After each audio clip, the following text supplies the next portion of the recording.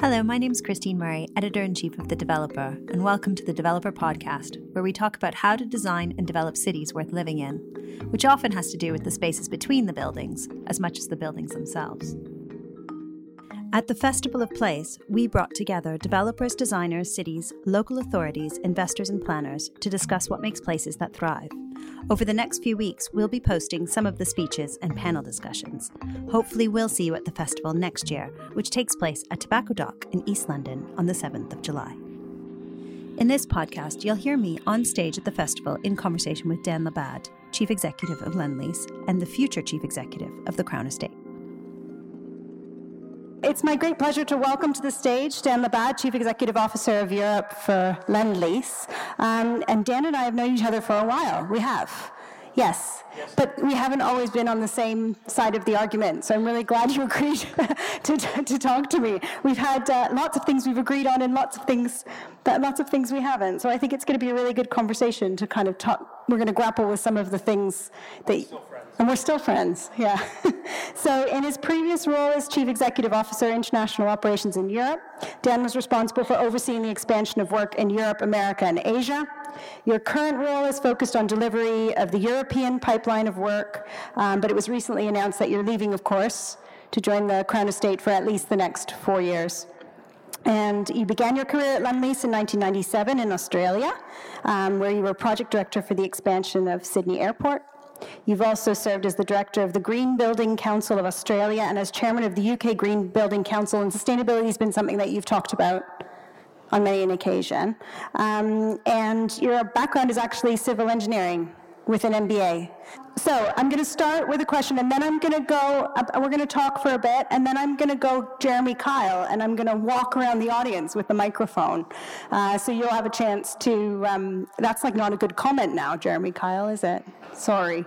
I'm going to go Christine Murray, and I'm going to wander around the audience with the microphone. But I'm going to start with kind of an open question. I'm going to ask you, what have you learned during the last 14 years it was you've been at Lendlease, but the last few years where you've been working really at the heart of the debate that has been coming up today about the regeneration of urban centers. So what are some of the things that you've learned through that experience?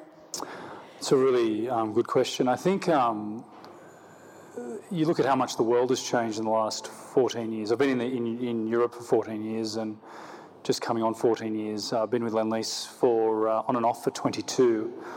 And the world has changed. And, one of the biggest things that we needed to decide a number of years ago was whether we wanted to play in the urban space, because what we're dealing with is, ultimately cities that attract a lot of people demographically, a lot of inward demographics, but also a lot of attracting demographics that force the whole system to buckle. It leads to things like inequality, or it's certainly a contributor to inequality, opportunity as well, but it's a very, very complex place to operate. I think a lot more complex than even 14 years ago. You add to that technology, you add to that in a local context, things like Brexit. So I think what we've learned moving from what was a bricks and mortar developer to one where you realise that you've got to learn by doing, you've got to be very, very open and try to be as humble as you can be, and you need to work in partnership. Ultimately, the biggest thing I think we've learned is that the key is partnerships with government, be that local authority or other parts of government, with the third sector, but most importantly with the community. You don't do that, you ignore it at your peril. And I think the last speaker touched on that a little bit with regards to the work Quintain are doing out at Wembley as an example of a developer trying to understand some of the broader impacts of their work. And I think if you sort of said, what does that come down to? I think it comes down to the fact that your license to operate doesn't come from anywhere internal. It doesn't come from your shareholders. It comes from the way you impact on communities. That's been the biggest learning. It's come up many times today about that great distrust in communities of developers and of urban redevelopment in general. And you've kind of faced that at Haringey. You were booed at the public committee. And there's, of course, a lot of press around Elephant and Castle and various perspectives and very passionate feelings. So I guess I would ask, what has bred that distrust, in your view? I think that's a very complex question. I think ultimately the industry hasn't helped itself. I'll start there. I think there's regressive parts of the industry, and I think there's also progressive parts of industry. I would count us in the progressive parts of the industry. I think when you look at what we've done over the years, we're always trying to push the boundaries. We are also listening to our local authority partners in terms of what they need, and I think by the sounds of it, there was a conversation around Section 106, the amount of money that goes into developments and whether that's spent effectively. But ultimately, the developer is the lowest common denominator. So I think, institutions generally, be it government, be it the private sector being at the as I said, the lowest common denominator, and other institutions for that matter, are generally distrusted at the moment. And I think that's a deep issue running through society. And the fact that, I can live a life like everybody else, but then I work for an organisation that's distrusted, is something that's been incredibly confronting. But my view on it is that's not something there to be fought against. I think it's a reflection of democracy. It's the country pushing back on, or cities pushing back, or parts of cities pushing back, community groups pushing back on what they're not happy with. And I think we've seen that run through more than just property. We see it, that's what ultimately partly Brexit, is all about. And I think we have a responsibility, if you hold any office of power in the private sector or influence or in the public sector, to listen to that and to look at what needs to change and embrace it. So to answer your question, Christine, I think it's a much broader conversation on what the root causes of those things are. I think there are many, but ultimately the reality is that does exist. It exists for good reason. And I guess what I say to myself is, don't dwell on trying to self-justify that you can or can't be trusted. Continue to go out there and do what you need to do to earn your license to operate. Change the way you need to do. Be humble and learn. Because coming back to the challenge that we're facing, this urban challenge is running away from us all. It's not running towards us. Local authorities aren't going to fix it on its own. The community is not going to fix it on its own, and neither is the private sector. We have to all work together in new forms of partnership in order to have any chance of resolving this in ways that are equitable and ways that work, defining what good looks like. So, running away and blaming is not the answer in my mind. So have you changed your approach over the years through this kind of rise of distrust? Is there a difference between the way that you go into developing now as opposed to how you might have done 10 years ago? Yeah, I think at a personal level, if you speak to people that have known me for a long time, I mean, you've known me for a long time, and I think we could have had similar conversations 10 years ago, but I think even when I look at what we were facing 10 years ago versus today, the world has changed. And I'll give you a very simple example, but I probably could give you 20 examples like this. We're always looking to change. And one example is even the most progressive developers do what I would sort of describe as over-curating for all the right reasons. They want to reach out, they want to come up with solutions that work for local people, but come up with A to Z solutions, thinking, there's a gap, I think I can fill it. There's a cultural solution, there's an engagement solution, there's an artistic solution, it might even be a place or an aesthetic solution that we think can work, and there's the answer from A to Z, something we've never done before, great. And I think 5 or 6 years ago, that was seen as leading edge.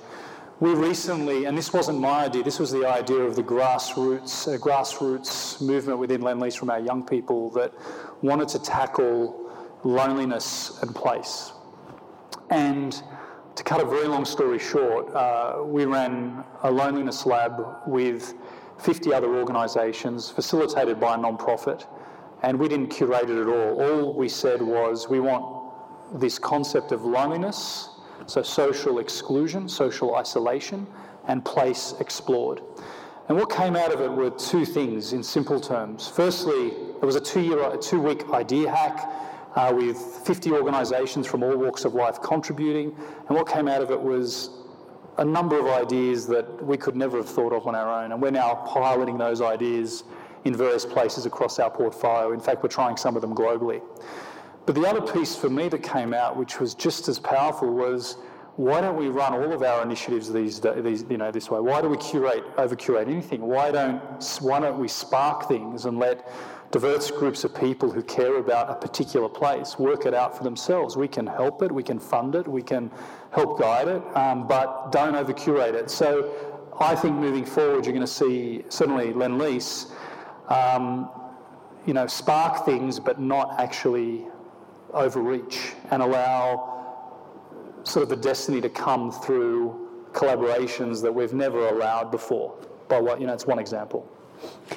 And that's research that you wouldn't have done in the past. You wouldn't have looked into kind of a social outcome as much. We would have definitely looked at so say that loneliness, using that as an example. What we probably would have done is gotten a whole group of experts in, gotten their opinions on what's required, done some consultation, probably not broad enough, and we would have come up with an answer.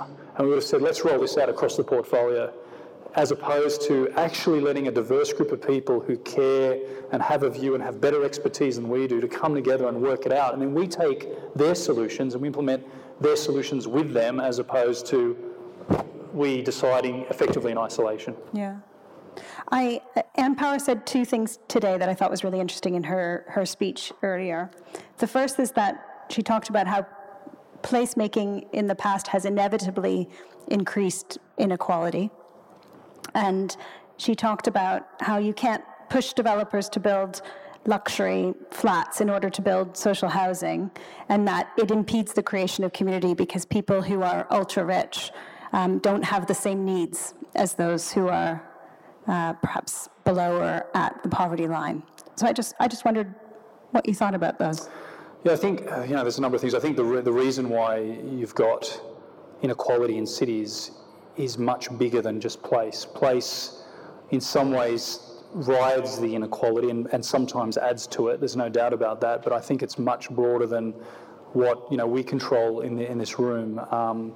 The desire to attract global capital, looking at where money wants to put and distribute itself globally and where it wants to go. All of that leads to elements of inequality unless there's some form of regulation to protect. And I think, but when it comes to sort of what we do, there's no doubt that I think we've got a lot more work to do as a collective industry, working with communities on defining what good looks like. That's not an easy thing to do, but I think we go into these things, coming back to my Loneliness Lab example, not developers, but it might be parts of government and parts of the private sector, sometimes developers over-curating. And that's probably, it's not a criticism, because I think we're dealing with complex issues, but everyone has a different view on what good looks like. And I think what we've got to do is work out how we come together when we're looking at a place, what the purpose of change is, and how we can develop a fair process that helps define what good looks like. So I think that's the first thing. And I think any process that tries to define that will have equality at its core. I can't see, especially in London. Coming to the affordable housing piece, I do think that ultimately, when you look at different strands of capital, the government doesn't have enough money to solve all these issues on its own, which is why private sector finance is a requirement, why bank debt is required as part of that finance. And there's a cost of that capital, and the cost is more expensive than government capital, and therefore there needs to be a return on that capital that's invested.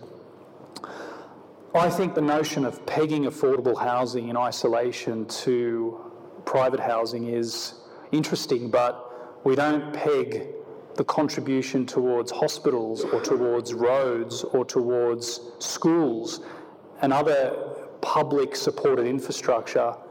We don't peg that to the provision of a private physical element like housing, but we do with affordable housing, and it's falling short. Now, don't get me wrong, I have to be careful sitting up here as a developer. That's not code for we shouldn't pay our way. I think there's a lot to learn from recent experiences, as I talked about a few moments ago. It's not code for that, but what it is code for is we equally shouldn't lump all of the obligation on to the private sector, because the demand and the need in that area, given where we are, is much greater than what private provision can supply on its own. There's been a comment 2 or 3 times today saying developers need to accept less profit. Would you agree? I think developers need to demonstrate that their profit comes from purposeful pursuits. I think, less profit, if you can get capital that's cheaper, then there'll be less return on that capital. But if you put your money in the bank, you want an interest return on that. That's relatively risk-free. If you put your money into development, it's quite risky, and so the return is higher. So I think what's more important, what will produce more, is holding developers to account to ensure, and holding local authorities to account to ensure that money that is invested is spent in the right ways, that the processes actually start to answer some of the questions that I've talked about, and that there's a purposeful pursuit of profit, not profit, in isolation. So, for example, when, if a developer's making all its money from Help to Buy and executives are bringing home squillions of pounds from what is effectively a government provision, that's not right. But equally, we've put a lot of money into developments and provided it to government that I would argue could be a lot better spent than it has been. And so I think what's important is that we don't allow people to extract super profit. They need to get a reasonable return on their investment, like everybody would for an investment, but at the same time that money is spent effectively where it can do the most good for purpose. Do you think the development community is waking up to the dramatic changes we need in a climate emergency? Slowly. I think there's the sustainability movement. I think talking about sort of the green agenda, having chaired the Green Building Council, and this is probably everything I say is a biased view, but I think through the early 2000s, we did really, really well as an industry to really get at the forefront of what green building was like. I think the climate challenge is a completely different paradigm for business generally, including our sector. And I think when you look at developers like us and a number of companies across the country and across the world signing up to TCFD, which is looking at the way your business strategy aligns to a world that is up to 2 degrees warmer, and what you can do to mitigate and how you deal with resilience. We've signed up to that. A number of other organisations have. I know organisations are picking that up around the world. That is fundamentally going to change the way organisations think about their business. So I think the movement is there, but I think we're at the beginning of that movement. If you were to ask me what are the 2 biggest things that are going to affect our industry moving forward and affect the urban landscape moving forward, in addition to dealing with inequality, it's climate and it's technology. Technology, which kind? I just think data and just the way that data is taking over the world and the way that it's used. I think the way we build. We've won the overstation development rights at Euston. It's a 30-year project. We're not going to be. Can't imagine building there the way we build today. Can't imagine developing there the way we develop today. And we need to be thinking about generations in the future, which is why everything we're talking about today is so fundamentally important around defining what good looks like, because we can't collectively afford to get that wrong, not from a climate perspective, from a technology perspective, or from an equality perspective. So I'm going to ask you one more question, and then I'm going to turn it over to you. So this is your warning for questions to get ready. What does good look like? I think, in my mind, good is a process whereby we drive collaboration towards a purpose. And one of the things I think we don't do well enough is ask the why question. One of the things that we're doing as a business at the moment is we're asking ourselves the why question. Why? What's our purpose? Why do we exist? And I think you need to do that around place as well. What's the purpose of this place in representing its past, being authentic to its past? What's the purpose of this place in terms of dealing with inequality? What's the purpose of this place in terms of dealing with the future and the fact that people who experience it, some of which haven't been even born today, what are their needs going to be? And obviously climate is a big input into that, because for future generations to have the quality of life that we have to make some big decisions today. So I think defining what good looks like is asking the why question and getting consensus around that. And two, setting a collaborative process to work in a direction that moves towards that, but a direction that is given the flexibility to change and to fail. And I think, again, coming back to the Loneliness Lab example, one of the great things about that is, the other learning is, we can run different interventions on how we reduce social isolation by using 3 or 4 of the examples that came out of that lab. We can keep the lab going and come up with new ideas. We can bring in input from what we're trying. But if something doesn't work, you shut it down. And if something does work, you grow it. And I think we need to think about the creation of place in a similar way, where we're not sitting there and saying, look, there's the master plan and this is it. And let's, for the next 15 years, continue to justify why we did this, even though the world is changing. Let's just keep our heads down. I think in getting to good isn't a destination that you get to over the next sort of 3 or 4 months running a process. Good is a culture that you bring into a project that starts with the why question and then gives yourself permission to continue to evolve as the world evolves around you. Well, not unlike the way you need to run businesses these days. Can I take 3 questions? So I'm going to take them together. Who's got their arms up?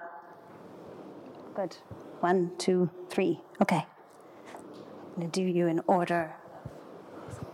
Thanks very much, Dan and Christine. A point and then a question. The point is, I was one of the people at the Loneliness Lab workshops, and I rocked up expecting to bump into Joe Bloggs and Patricia Smith and God knows who else, and walked into a room of complete strangers, and it was so refreshing to be amongst people who were not the usual suspects actually coming up with these solutions. So I commend what you're talking about there, Dan. My question is, this time last week, I was at the British Property Federation conference, where we'd spent the afternoon parsing the perception survey that they'd just had done at British Property Federation, and people like you, Dan, your colleagues, Helen Granger and so on and so forth, were talking about what the industry needs to do to change perception. And Christine's touched on that. Looking at what's happening with what we're talking about today, looking back at what we talked about at BPF last week, do we actually have the skills and the right capabilities inside the industry to do what's necessary? Don't answer yet. Do I have to remember it? I'll remember it. Do we have the skills? Dan, you've had this fantastic career in one amazing organisation, and you're running a significant business. You're moving in January to a business which is more modest in scale, a lot of history.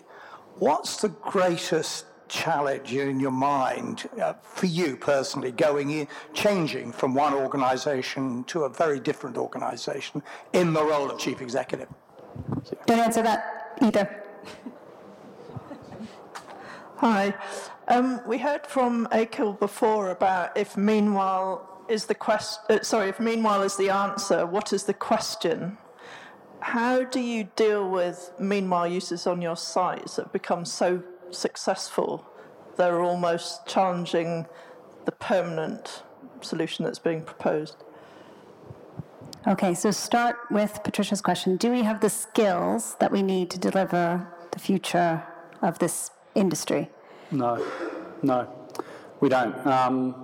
What's interesting in my own experience with Lendlease is that there's a project that we've got in Australia called Barangaroo, which is a major regeneration of the waterfront that's now almost complete, about 90% through. And when we won the bid, we didn't have any of the capabilities to deliver what we'd said we'd had, but our organisation has always been able to go, and that's how we've innovated. Whether that's the way we integrated with the community, the way we dealt with pulling in seawater and cooling the buildings, 4 million square feet of commercial space, the way we dealt with and supported Indigenous training and other forms of vocational education and training through the FE sector, and the way that we've commercialised some of the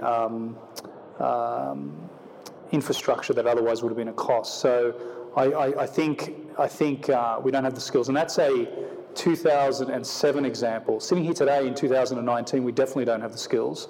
And two key things. One, when you look at what I was asked a couple of months ago by a young person in our business, Dan, when will this volatile period be over and things be back to normal? And my answer was, this is the new normal. We're living in a world that normal is volatile, and as business and as an industry, we need to survive and make sense out of chaos in how we run our industry. And I think there's three things that we need to look at there. One is skills where we can have an open mind to the future, and that generally is better placed coming from young people and the way young people have a say in the way businesses operate. I'm not an advocate of paternalistic leadership. I think, to be successful in this world, you need to empower your people to have their say. And you need creative ways of working out where talent exists. Secondly, our industry is full of men, and we certainly won't have the skills that we need if we're underrepresenting half of the global population. And it goes further than that. It's actually reflecting the communities that we operate in. It's actually, because I don't think, coming back to what good looks like, you can't define good by everyone in a corporate suit dressed like me today marching into a community and saying, this is how we're going to do things here. Your workforce has to reflect where you're operating. So I think that's the second thing. And thirdly, technology. Skills are going to be displaced, and we're going to have to help retrain, and we're going to have to think about how we remain agile. One of the things that we're doing at Lendlease, we have been doing over the last 3 years, in order to help set the foundation for gender balance in the future, is if we're recruiting out of engineering school and building school, it's very difficult today to achieve gender balance. And there's a big piece of work that we have to be part of to go into schools and into the university system to change that in STEM subjects, as we know. But the other side of it is we've started to recruit people from all walks of life that don't have building and engineering and developing and surveying backgrounds. And we're achieving a gender balance because we can teach people how to build and how to develop. In some ways, I don't want to underplay it, but that's the easy bit. What we need people who are creative, understand technology, are agile, and understand the communities in which we're operating in. So I think there's a long way to go on the skills gap in our industry, Patricia. Your challenges that you're facing, the biggest challenge that you're facing in your new role at the Crown Estate. I think what I'd rather do is answer the question as to one of the contributing factors in taking the role. I think I've had the fortune to build Lendlease into a very successful business here in Europe, and that's not because of me. That's because I've had an incredible team around me. And when the opportunity for the Crown Estate presented itself, I felt that having been in one place for such a long time, coming back to this concept of agility, I wanted to test my own agility. I want to put myself. I say to young people when they say to me, what do you recommend we do in order to move ahead? I said, always feel that you're in a position of discomfort and that you're learning, and that's what Crown gives me. I think I have a lot to offer, but at the same time, I've done it also, so I can learn, and I'm not expecting that type of shift to be easy, but I'm relishing the opportunity, and I can't wait to join the team. So your final question of that trio. Meanwhile use? Yeah, what do you do when your meanwhile becomes, people love your meanwhile and they don't want it to go away? It's a great question, because we've been trying for years to get meanwhile use to work, and now we're getting it to work, and now we're like, oh, what do we do? And I think I'll give you, two examples. We've had, I think ultimately what you've got to do from the outset is plan meanwhile use so you can turn it into permanent use. It has to be in your planning. You have to think, if this comes back to my point about growing what works, if something's working as a meanwhile use, to then shut it down is a complete travesty. And the learning is, from the very beginning, plan what you do if something actually works. So we had the Artworks Cafe out at Elephant that has been hugely successful, a lot more successful than we thought it would be. Incredibly difficult to get off the ground, but once it got off the ground, started to incubate a number of businesses, some of which are still at the Elephant. But then we had to change it, and we weren't ready for that change. We did a great job of the change, but we could have been more ready if we'd planned for it at the beginning. And the other is the Employment and Skilling Centre at the Elephant and Castle, which has been hugely successful, put hundreds of local people into work who otherwise wouldn't have had access to those opportunities. And we are going to do everything we can to turn that into permanent. We're fighting very hard to do that, and we will. I think moving forward, to answer your question specifically, is plan meanwhile use to be permanent. And if it doesn't work, you shut it down. If it does work, make it permanent. That's good advice. I'm going to take 3 more, and then we have to close. So I've got 1 here, and we're going to do it in trio number 2. Anyone want to take that last question? No, they want to have a drink. We're going to do 2. Hi, Dan.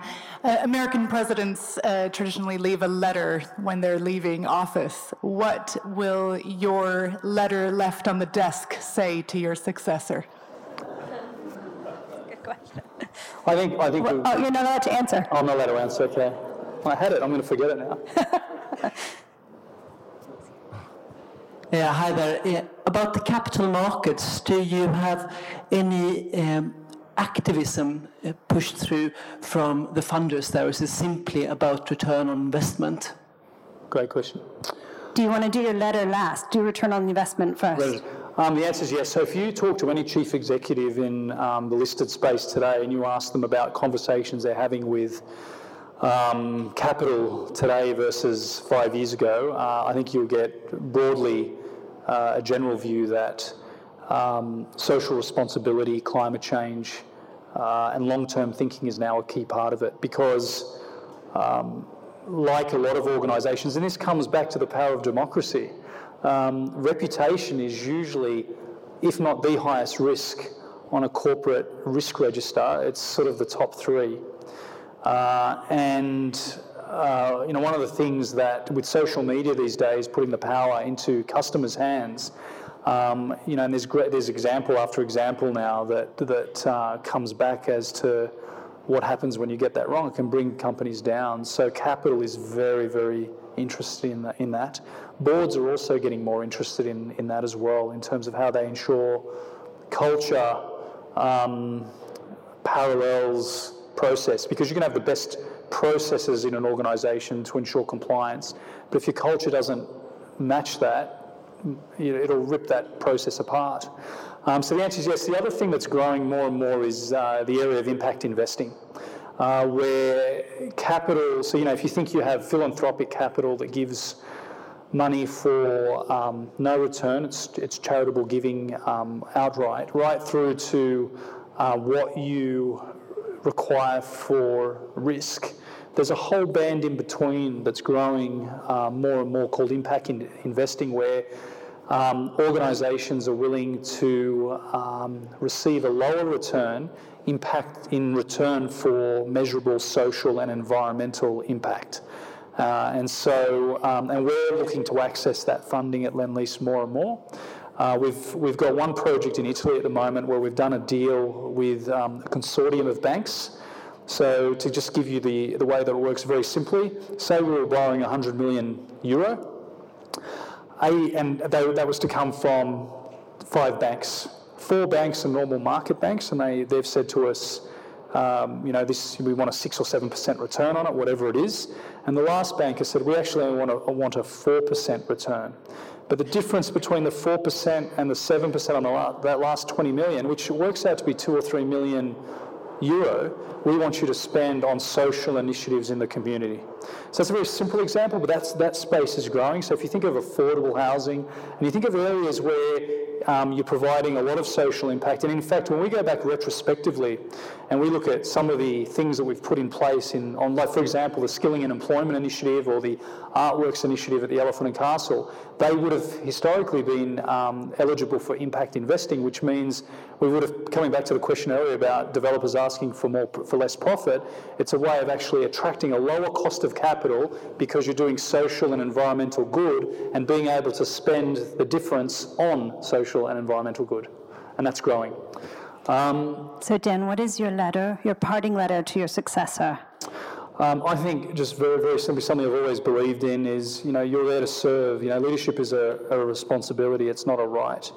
And I think, I've always believed in serving the cause. And I think that's very, very important moving forward. And in fact, I feel that young people in particular are holding more senior leaders to account in that regard because they're looking for that type of leadership.